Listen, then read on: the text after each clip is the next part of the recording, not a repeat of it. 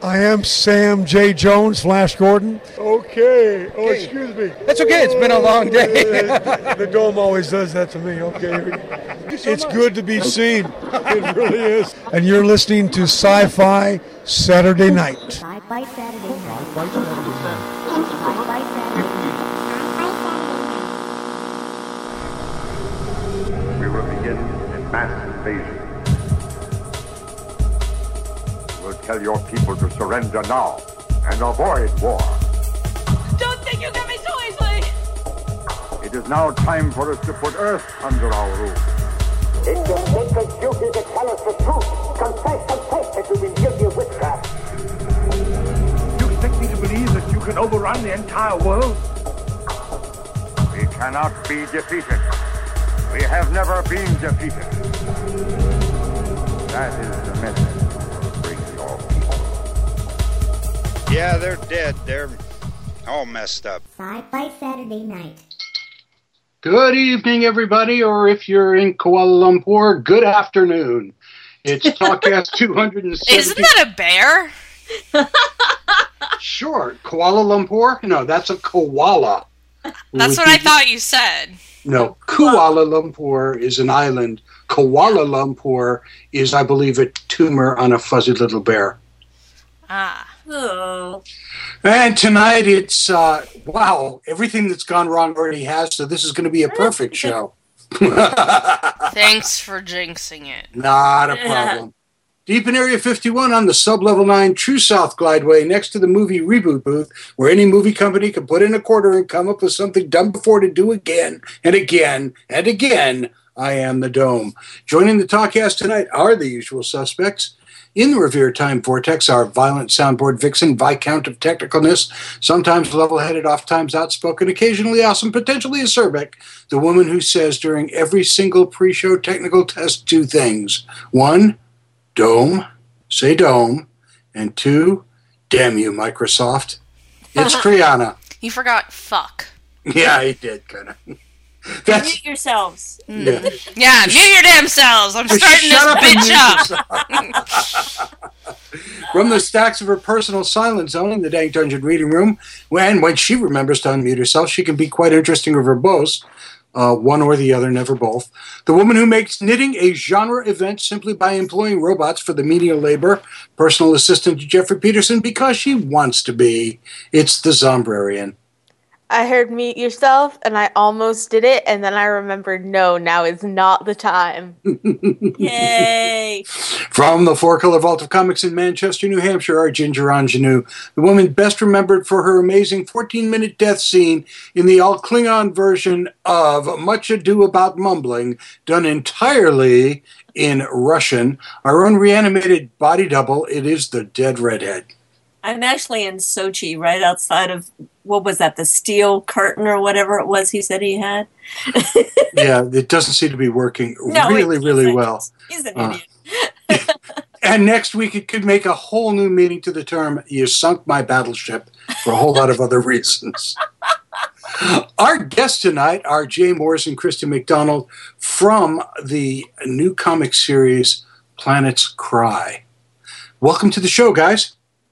Hey, thanks for having us. Thanks a lot. Okay, you sound way too peppy. You need to tone it down a little bit. Sorry, that's all those uppers I took before the interview. Perfect. Perfect. Kriana, what are we drinking? Not uppers. Oh, hey. Need some more Whatever you're on, I want some. I think I'm on the opposite. Yeah, pretty much. You've had, and a big hello to all the people in our peanut gallery who both of them at Hi, 8 o'clock. Who 8 o'clock said, "What the hell? What the hell? Where are you? It's 8:02." Forgetting that, since we no longer work for Clear Channel, time no longer matters. Just like the points. Pretty much. That's right. Stephen Moffat writes our schedule, and every time something doesn't work out, he's just like, ta-da! Time travel! Oh, my. Yeah. The snark is beginning to flow. Oh, and that's good. Nobody's actually put anything up on the board to talk about. That's so not true. I see something I'm very excited about. I see lots of things. Wrong website. Oh. Really? Reload! Okay, so if wait a minute. Zombrarian saw something she's really interested in? Go for it. Well, it's Kriana's news item, though. Go for it. I'm just happy about it. I mean, like, I care, but I can only care as much as I care about anything at the moment, which is not that much. Walter Bishop / the guy who set himself on fire in Lord of the Rings. And then jumped off a cliff. Oh, that guy! You know that guy. John Noble is the actor's name, but that's how I know him. Woo! Is as Walter Bishop / the guy who jumped off the cliff on fire. I don't know what his name is on Sleepy Hollow. It's they just revealed his name. It was oh boy. Jeremy. It was Jeremy because he's their son, right? He's Jeremy. But he had a name before that, just no one cared. He's the Sin Eater. The Sin Eater. Right. He's coming on full time because the writers of Sleepy Hollow are not stupid. Well, and I assume no one else on the cast is watching this now except for us, right? Oh no, I'm totally watching it. I haven't missed a minute. I'm the only one who's. Are you caught up, Dome? I am totally caught Anyone who's not caught up, close your ears. He's fucking war! That's so awesome! He totally is. But I don't understand, like, what happened if the apocalypse actually happened, like, before these people came to be? Like, why are the horsemen, like, actual people? I don't get that. Because the 4 horsemen actually were creatures anyway. Creatures. Yeah. So what they've done is they've taken so much of the apocryphal literature and just twisted it all together so beautifully. I know. I mean, it's cool, but, like, really? You know what makes me sad, though? I don't know if this is true, and Kriana can tell me if she knows. Are they not going to have Captain Irving anymore? I don't know. I was wondering about that, if they were writing him off for a reason. But you know, I think frickin' Guillermo del Toro is secretly working on this show. Oh my gosh, it's gotta be. Because the creatures are so beautiful and creepy and beautiful and horrible and beautiful. All of them. In a very, very Guillermo del Toro way. It's really his style. It just screams. That one cop who died, like, in the first episode, and then the other one who died in the second episode, and they keep just floating them back in, and I love it. Wait a minute. There's the Asian one. Right. Who died other in the one? second episode. The old guy. The old guy who was... Oh, the chief. The detective's mentor. No, that's not the chief. No. No, the chief is Orlando Jones, who's now going to jail.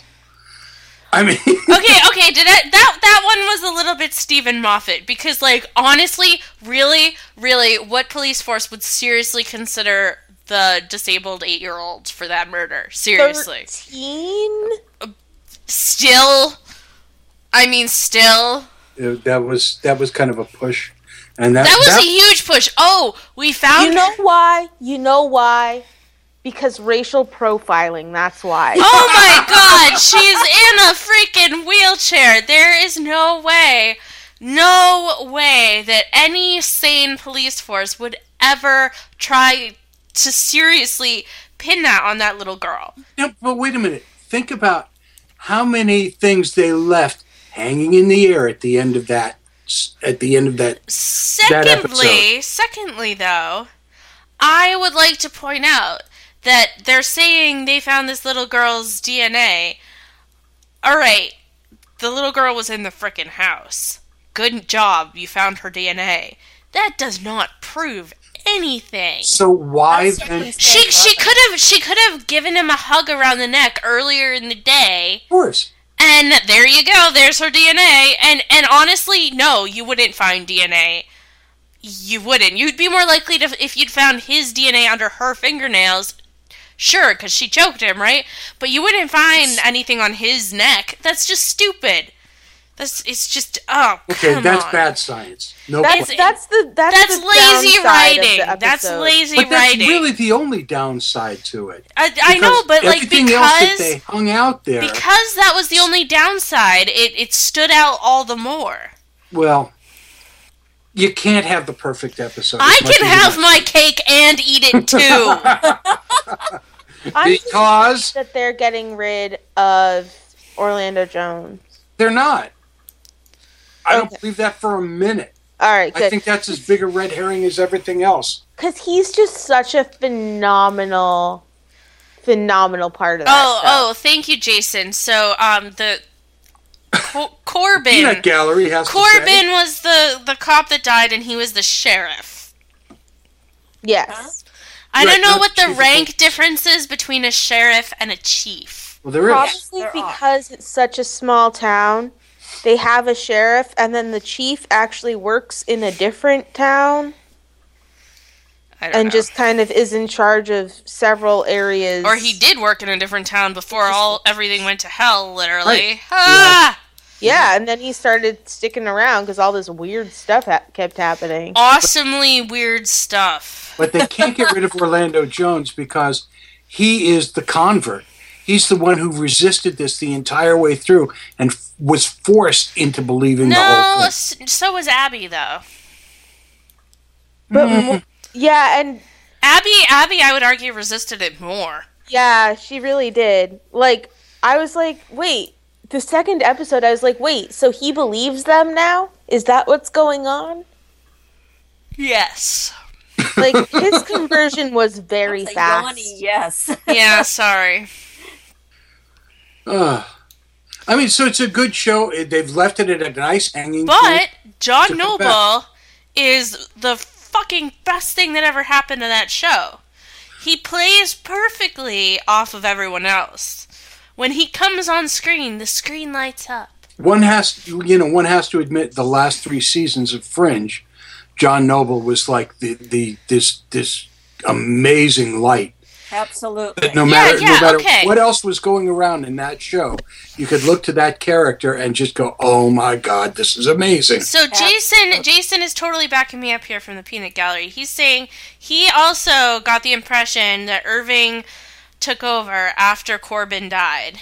Yeah, but I think he took over after Corbin died because, like, I think he was always in charge. Who knows? I think he was always. I don't think he was always in charge Well, because will you remember, stop interrupting me and let me finish what I'm saying. I think he was always Corbin's superior, but I don't think he had such a hands-on role before Corbin died. I don't think he always was because they're making a big deal of him going right from New York to Sleepy Hollow. That's true. And number 2, Jason says you start believing real quick when you see the Headless Horseman with your own eyes. Fact. You know, True that. you make a good point, Jason.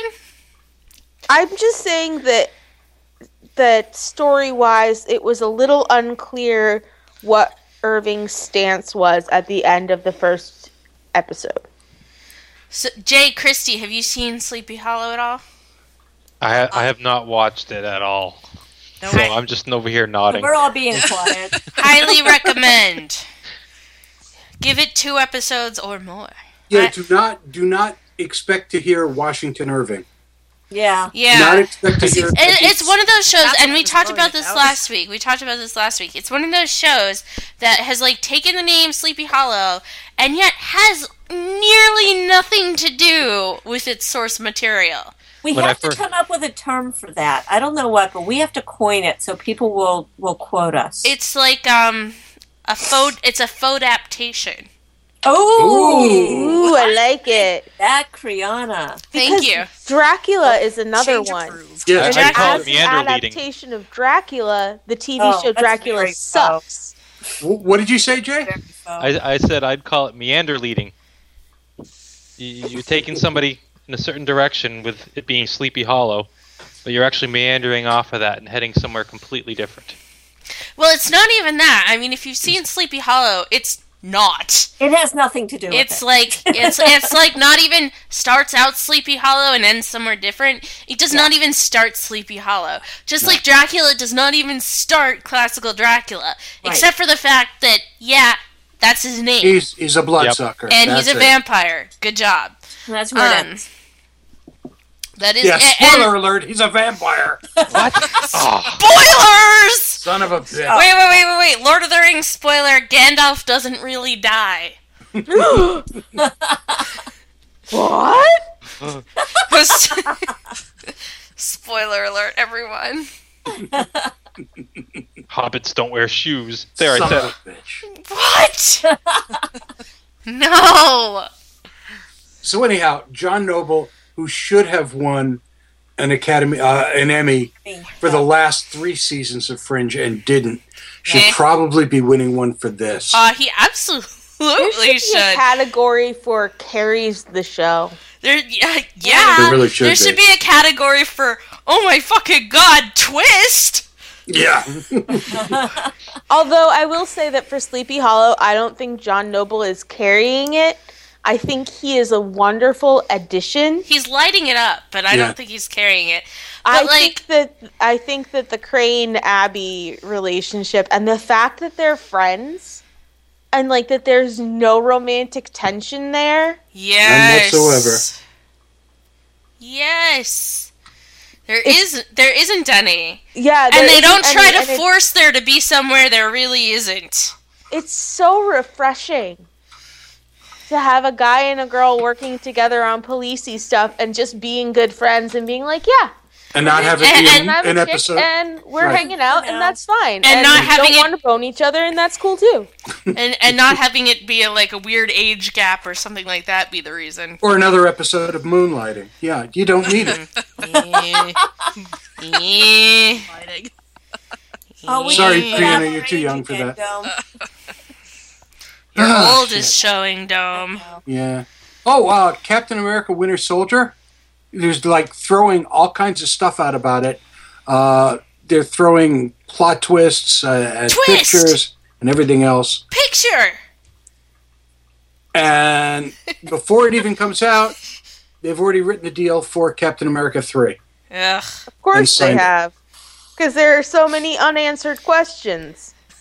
Because we needed Captain America 2. We always Captain needed America Captain 1 America was so 2. good. You know why it wasn't good? They fucking killed off Hugo Weaving.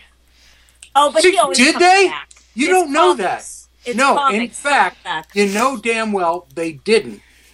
So, I want Hugo Weaving back. He'll come so back. take a chill pill because he's going to be back. There's no Yep. question of that.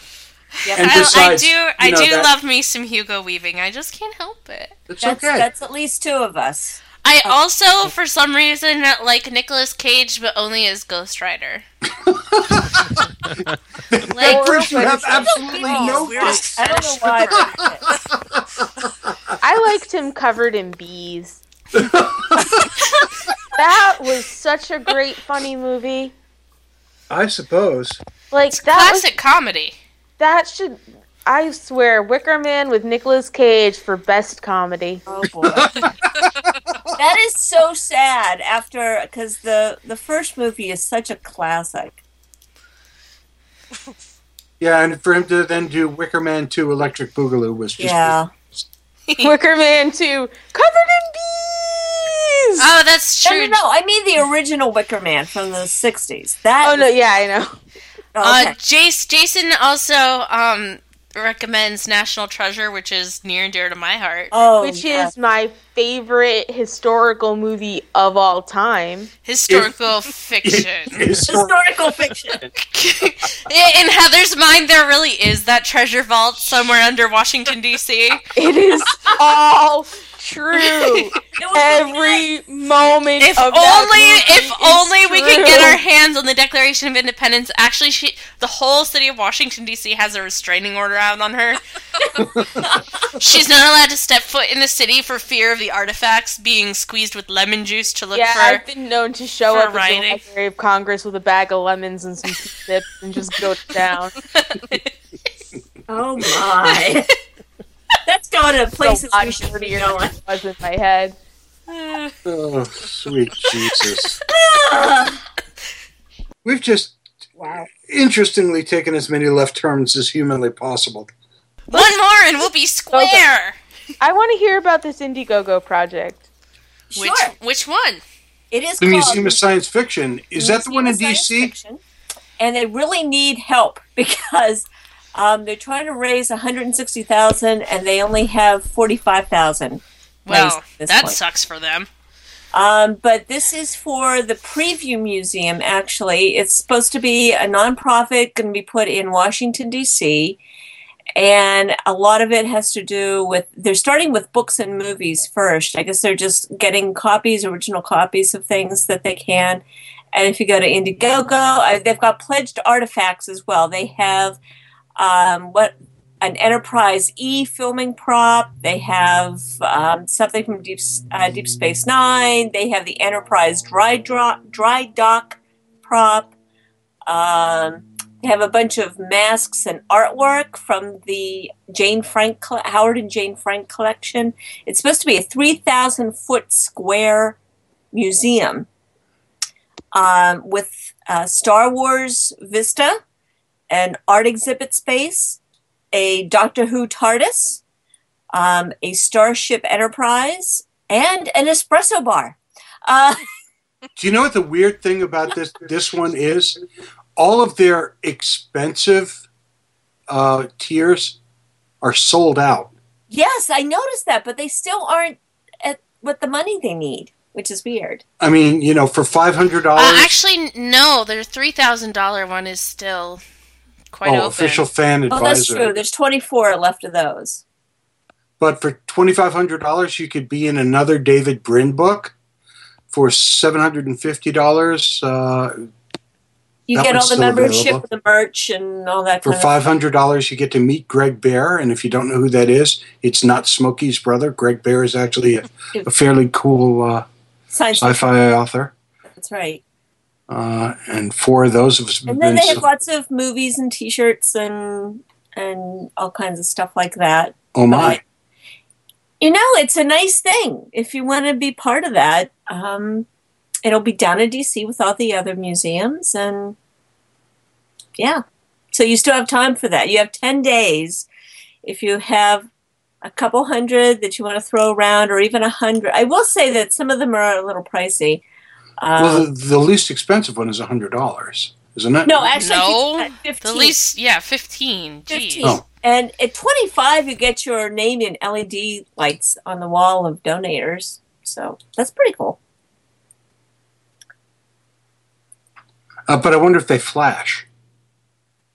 I don't know. Because that's going to be the deal breaker. That would be my deal breaker. I mean, if it flashes on and off, I think I'm there. What if it just changes color? No, it's got to flash on and off. Okay. That's my deal breaker right there. Certainly need help us. I would sure like why. to talk about this Terry Moore thing, though. I think this is wicked cool. And Terry Moore, a friend of the show, been on the show.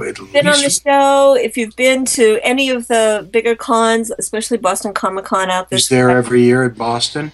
Not to mention, he's one of the nicest human beings you meet. He is just he and his wife Robin are just 2 of the nicest human beings. And Strangers in Paradise may be one of the very nicest books I've ever read. Oh my God! It was out for years and years and years. But he has a newer horror comic that he's been doing called Rachel Rising that I've been reading, and it's actually very good. It's very, very creepy, like very creepy. And apparently he is having a contest where you can be killed by the child serial murderer in the comic. What you need to do is you just need to put Rachel Rising somewhere in public and show how you're displaying it in public, but you're not allowed to deface anybody else's property. That's the rules. But you put Rachel Rising out, and the best photo will win. And you get to be killed by Zoe. I think that's a cool contest. The winner will be killed up in an upcoming issue of the series and will also get the original page and the brush that created the page. And because I can tell you from reading the series, if Zoe's going to kill you, it's not going to be pretty. There may be pieces of you everywhere. Yeah. He's got a wonderful imagination, and if he's really think this one through, it could be fairly gory. And that would be kind of cool. Absolutely. Yeah, the whole thing started with, I'm not giving any spoilers, the whole comic starts with this young woman who was walking through a forest and was killed by someone, and they kind of put her in a shallow grave, and she came back. And now people keep coming back to life who die all over town, not like zombies, like they're just not dying. They're dying, but then they're coming back exactly the way they were, but they have no heartbeat. They have no feeling for weather. And also the weird part is, like, one person had their neck broken, and that you have to wear a brace now, because if they don't, their head will kind of plop to the side and stuff. Oh. Yeah. So I like it better if it actually just falls right the hell off. So yeah, if you're a fan of Terry Moore's, please, if you happen to be doing that, send us a picture of it, of what you've sent out for Rachel Rising. We'd love to see that. Yeah, definitely. Send a copy of the picture to us. I dare you. Now we'll see what happens. Does anybody remember this weird little odd series on the BBC called Doctor Who? Doctor what? Yeah, exactly. If you go back to the David Tennant years, which I think may have been the best, just saying, there was a wonderful character there called the Master, who was played by John Sim. And John Sim is now starring in BBC America's new original series, The Intruders, which I believe starts in a month or so. It was written and produced by Eduardo Sanchez, who did Blair Witch Project, and Daniel Stamm, who did 13 Sins and The Last Exorcism. So this is going to be a lighthearted show. It's a situation comedy, yeah. It's him and his brothers all living in the same apartment, evidently. But John Sim is a terrific actor. And I am a huge fan of BBC America original series and BBC original series. And this past couple of years, they've just come out with some absolutely incredible stuff. So there have been some inside issues with The Intruders to this point, in that it was supposed to be a paranormal series, and it has since been toned down, if that's the word for it. There was, according to this interview that I read, there was, when the series was first announced, there was a great deal of emphasis on the sci-fi and paranormal aspects.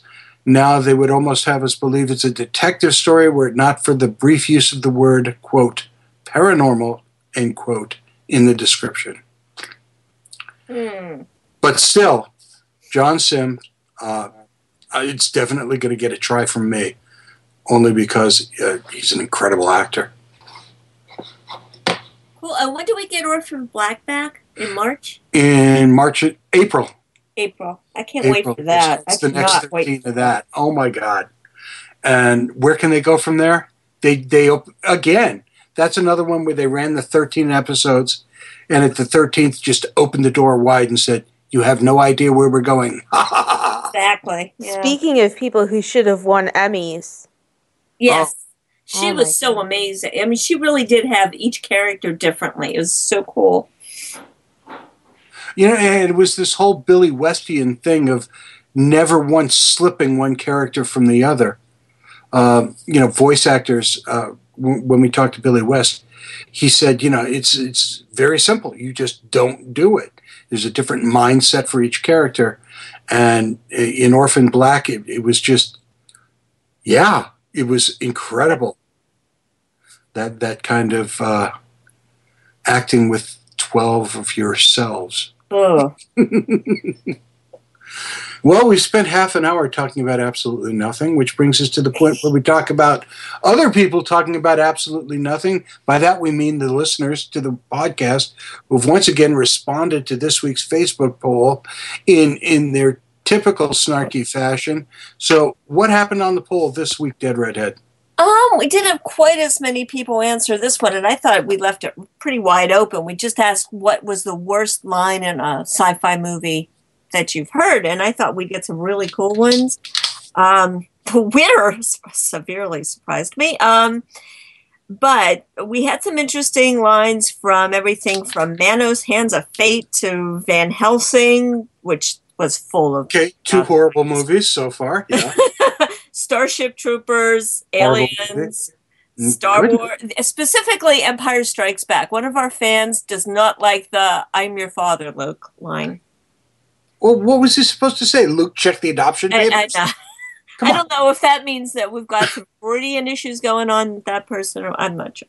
And somebody quoted Troll 2, which once again. But our two top winners, very strange. Coming in second was the X-Men movie. The first one? The correct, where, let me give you the exact quote, because it is a pretty bad quote. It is, where'd it go to? It hit on me. Do you know what happens to a toad when it gets struck by lightning? Oh, God. Yeah. I remember that now. Yeah. That's a great bad line. That is a bad line. That's a horrible line, yeah. Bad line. And the winner is actually Plan 9 from Outer Space, because not from just one line, but people kept sending out different lines from Plan 9 of Outer Space. Because every single one of those lines was wrapped in cashmere. That's right. I love me Ed Wood. I just love Ed Wood. Somebody had to. You were the one. So once again, Plan 9 has won one of those wonderful awards that I'm sure Ed Wood Jr. really didn't want to win, but he did anyway. So and good for him. He did. You know, aside from being one of the worst movies ever made. And we will come up with something for next week. Hopefully something that'll make people think a little harder. As opposed to thinking of the worst stuff in the universe. Or at least in the genre. So, a couple of months back, we met Jay Morse and Christy McDowell. And they said, we have a new comic coming out that we'd really like to talk about called Planets Cry.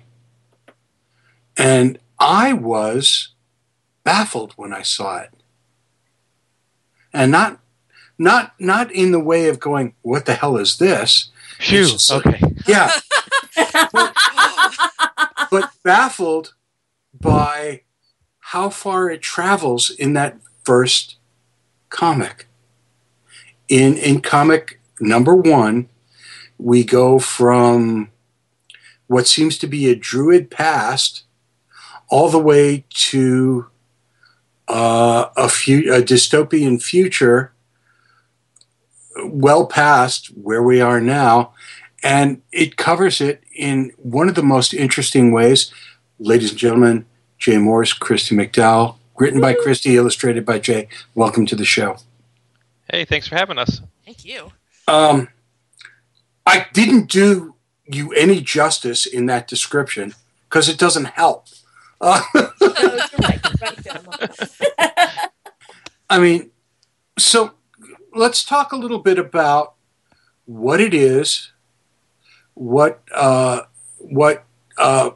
it plays in the whole Eden Park universe there. So let's talk first about Planets Cry. How did this one come about? Christy, I'm guessing you started with the writing. Yeah, so years ago, I woke up out of a dead sleep with this idea in my head, and one of the first people that I reached out to was my buddy Jay to tell him about this insane dream that I had, and then I just sat on it for probably 6 years, where it was just kind of mulling around in my head, and I just had this idea of just things that are really topical right now as far as the planet and all the things that we do to it, and how we're trying to come up with different ways of taking care of the Earth, and what would happen if it was somebody's job to fix it. And that kind of comes with these characters who are coming from different points in time. I mean, in that very first issue, you meet kind of a Druidess type character. You meet a gunslinger from the American West. You meet an English pirate, and then you meet a Japanese schoolboy, who are all part of this big tale of the planet trying to kind of restore itself after years and years of abuse. So you start out really early on, where two of the characters, the Kay and Jarvis, who are the gunslinger and the pirate, meeting up with the Druid as they are being carried across kind of the winds of time towards their goal of kind of saving the planet, saving the world, but in a much more literal sense than typical saving the world type stories tend to be. So you have this fever dream. Yes. Yeah. And I get that, because I think all writers have that moment where they just wake up and go, oh shit, there's an idea. Yeah. And then you hit Jay with the idea, and do you start talking about the story, or do you start talking about the look? Because there's a really specific, interesting look to this book, and that from the title, from the cover through. Yeah, we had a lot of the art direction I have to hand to Jay. Basically what I did is I had this idea, and I knew, I know start, middle, and end where I wanted to go, but I'm not as visual as I could be. I do a lot of short stories and novels. I write a lot of reviews, things like that. But as far as writing for comics, I don't think as visually as I would like to. So a lot of it was reaching out to Jay and saying, hey, I have this story, and it's really important to me that it looks like everything is kind of bleeding into each other, because all these times are bleeding into each other. All of these cultures are bleeding into each other, and I don't want the typical paneled look of a comic, because I think that separates things a little too much. There are so many pages where it's an entire panoramic single image that if you look at it is, you can look at it very quickly and go, oh, she says this, he says that, blah, blah, blah. Then you start looking at what's actually going on in that panel, and there are so many layers to it. It's the detail, scope, and three-dimensionality of the artwork itself is really, really something you don't see a lot of.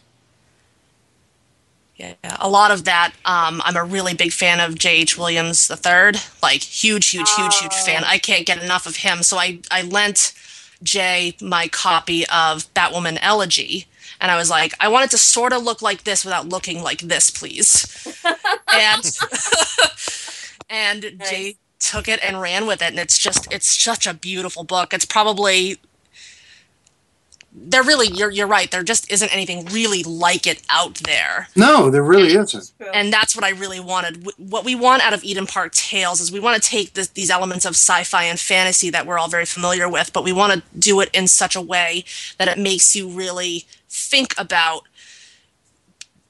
what you're putting into your story. When it comes to pictures, we don't want just the pictures to just echo what's being said. We want there to be something very interesting going on dialogue-wise and story-wise, but also something very interesting visually, and I think we really do that with A Planet's Cry. I think it's a book that it'll probably take, a reading or two to get everything out of it, but I think that's the way comics should be. I think I think the days of being, the floppy books that you roll up and put in your back pockets when you're out playing with your friends, when when it's first started as comics, is really, really different now, and we wanted to approach it in what we hope is a much more innovative, interesting way.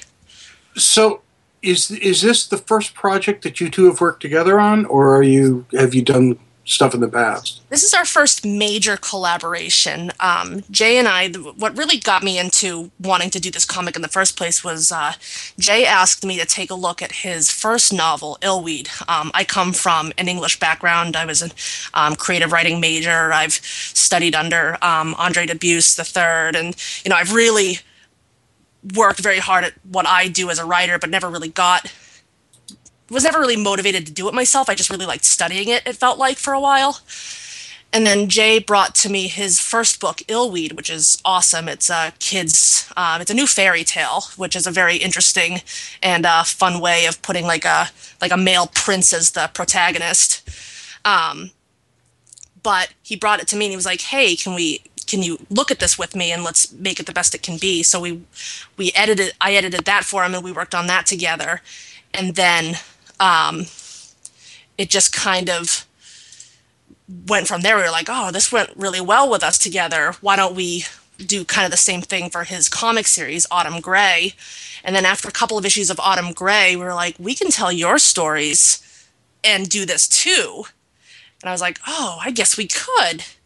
And then we started to really work on A Planet's Cry, and that's our first major real collaboration where I'm telling the story and he's following the art direction. And it's just, we've been friends for so long that he's mostly in my head anyway. He might as well just reply what he finds there. Right now.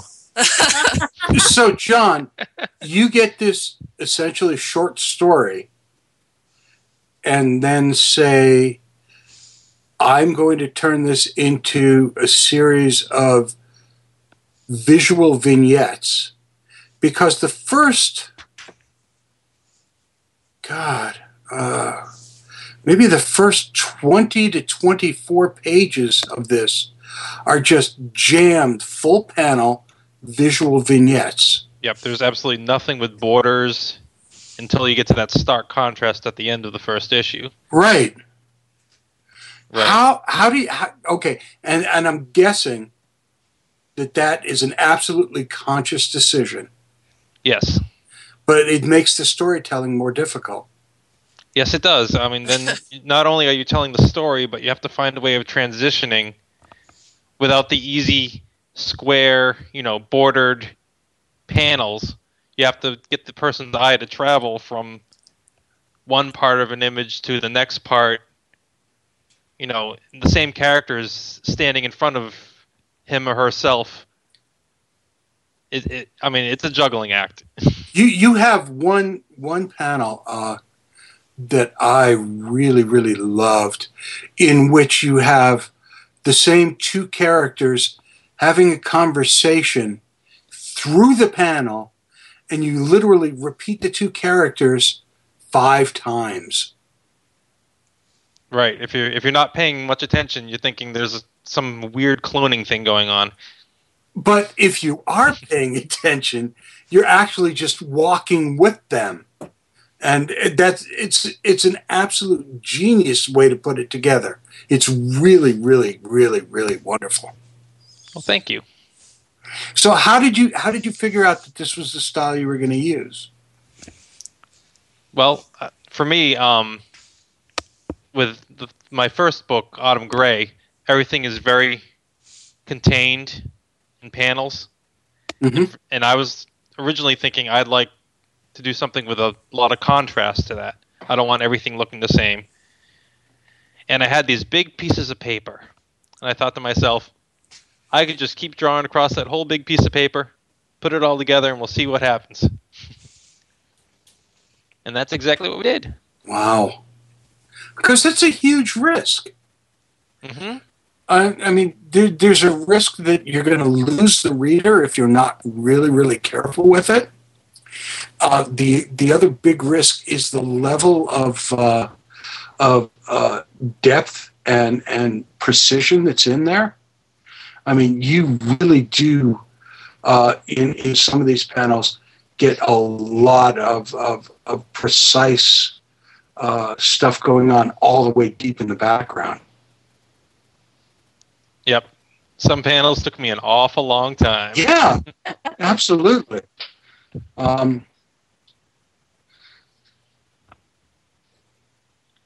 as with any collaboration between two people, even if they're always in each other's head all the time, there gets to be a point where you go, no, that's not really where it has to be, or that's not really how I saw it, or that's not really how I read it, depending on, you know.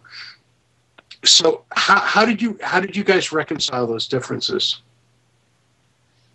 Well, you know, it's funny that didn't really happen like a super lot because, I mean, Jay and I have been friends for so long. We have a lot of the same kind of almost like pop culture references for things.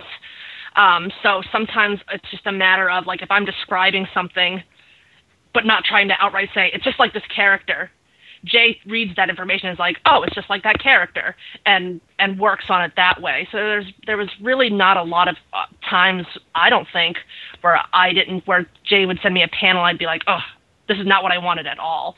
I mean, there's definitely tweaks and stuff now and then if something doesn't quite look exactly right or if something wasn't blending well, but I think Jay and I just almost immediately had this really great working relationship, and it's probably from working on so many other projects together in the past, but we didn't really encounter a ton of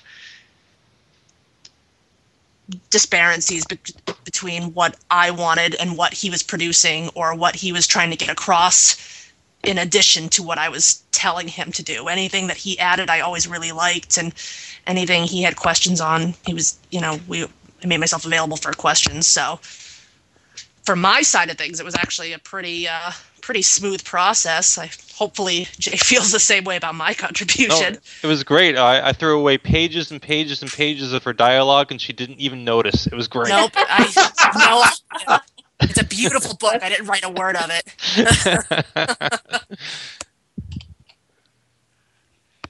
So you have this whole Eden Park series.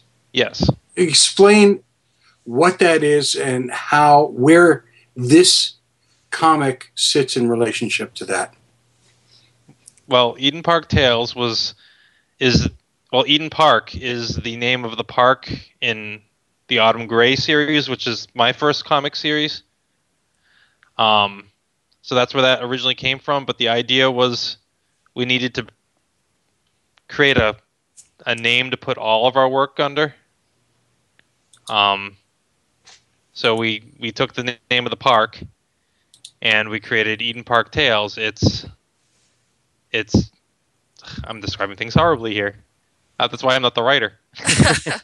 Well, Eden Park Tales, I mean, I think we really like the name of the park. Eden Park is a place where, the way we describe it is, it's where monsters and fairies go to hide. And then the story of Autumn Gray is the repercussions of all of those fantasy elements living in this park. And that's kind of sort of what Eden Park Tales is kind of turning into. It's kind of this sci-fi fantasy playground that we've created for ourselves. And we really want to explore the concept of fantasy and sci-fi in ways that we hope are really new and interesting. I know that, for example, A Planet's Cry is going to be, especially as it gets later on in the series, a huge blend of sci-fi and fantasy elements to it. And a lot of Jason's Autumn Gray is a very urban fantasy setting, so there's a lot of the human, the scientific element to it. And it's just this world that we've kind of created that we want to play in. And while Autumn Gray and A Planet's Cry don't intersect on any level, although if you read Autumn Gray and you read A Planet's Cry, there might be a familiar cameo that you find somewhere in the potential body count. But you're going to have fun trying to find stuff in the background because it is just jam-packed with stuff. Yeah. But Eden Park itself is just this, I can't really describe it any way better. It's this place where all these fantasy elements go to hide, and we're just telling stories of the repercussions of such. So yeah, that's a good way of putting it. There you go. Where can our listeners find A Planet's Cry? Currently, A Planet's Cry is hopefully in the positive review stage. I actually submitted it to Image earlier in the month. So hopefully it might be available through Image. But if that does not work out as well as I would hope it to, it will be available on our website at edenparknh.webs.com. It is available now for pre-order after February 25th of this year. And you will let us know where it's available, how to find it, where to get it, and everything that's happening in the Eden Park Tales universe. Absolutely. Yes. They're also on the website right now. We have a downloadable teaser trailer of Planet's Cry. And a teaser for right Autumn there and Gray download as well. that. And there's a teaser there for Autumn Gray as well. Yes, there is. Yep. So feel free to download those, enjoy them, salivate. And I'll tell you one thing, you're going to enjoy the story. The story is compelling. You're going to enjoy the artwork. The artwork is very different from the normal comic sense, and yet incredibly compelling as well. And I can't thank both of you enough for joining us tonight. Oh, well, thank you. This was wonderful. I'm glad you liked it. Well, yeah. I mean, that's a prerequisite to getting here. Part of the whole cool shit we Don't like laugh. stuff It like. really is. It totally is. I mean, we joke about it, but the reality is, when we find cool stuff that we like, we like to bring it out for the rest of the world to know about.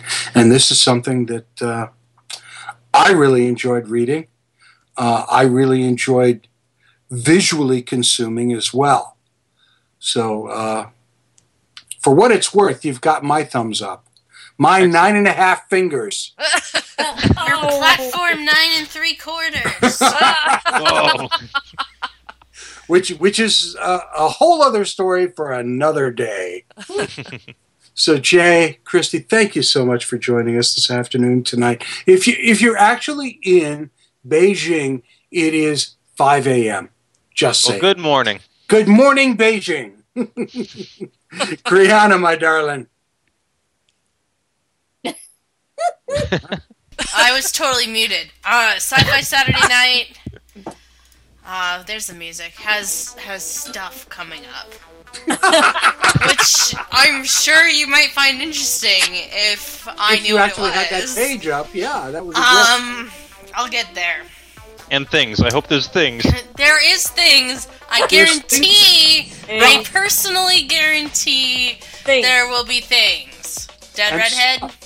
Sure, Sci-Fi Saturday Night is the official podcast of Boston Comic Con, Granicon, Rhode Island Comic Con, and ComicArthouse.com. Visit ComicArthouse.com for the best deals on original art from dozens of your favorite artists. Tonight's outro music provided by The Traffic Lights. Pick up their CD Hold-A-Folk at RobWattsOnline.com. Doom. Brianna, you actually want to talk about who's going to be on or no? Nah. What the hell? Yeah, check the website. That'll tell you There we more go. than Kriana's been able to do tonight. I want to thank Jay and Christy for talking with us tonight about Planet's Cry, about the Eden Park universe. And I want to thank the usual suspects for joining us tonight from the Revere Time Vortex, the sweetheart of the soundboard, Kriana, and our grammar girl, Zombrarian. Ladies, thank you so much. I'm seriously like in anaphylaxis right now, so if I'm not here next week, you all know why. Ooh. I'm taking care of that. From the Four Color Vault of Comics, thank you so much, Dead Redhead. I am not allergic to that stuff, but I do have Barnabas here, so Barnabas says hi to everybody in the chat room. This is Dome saying, hey, that's not a peanut, I'm not allergic to it. Peanuts shared famous lessons, shared joy and increase, or refute entropy. Good night, everybody.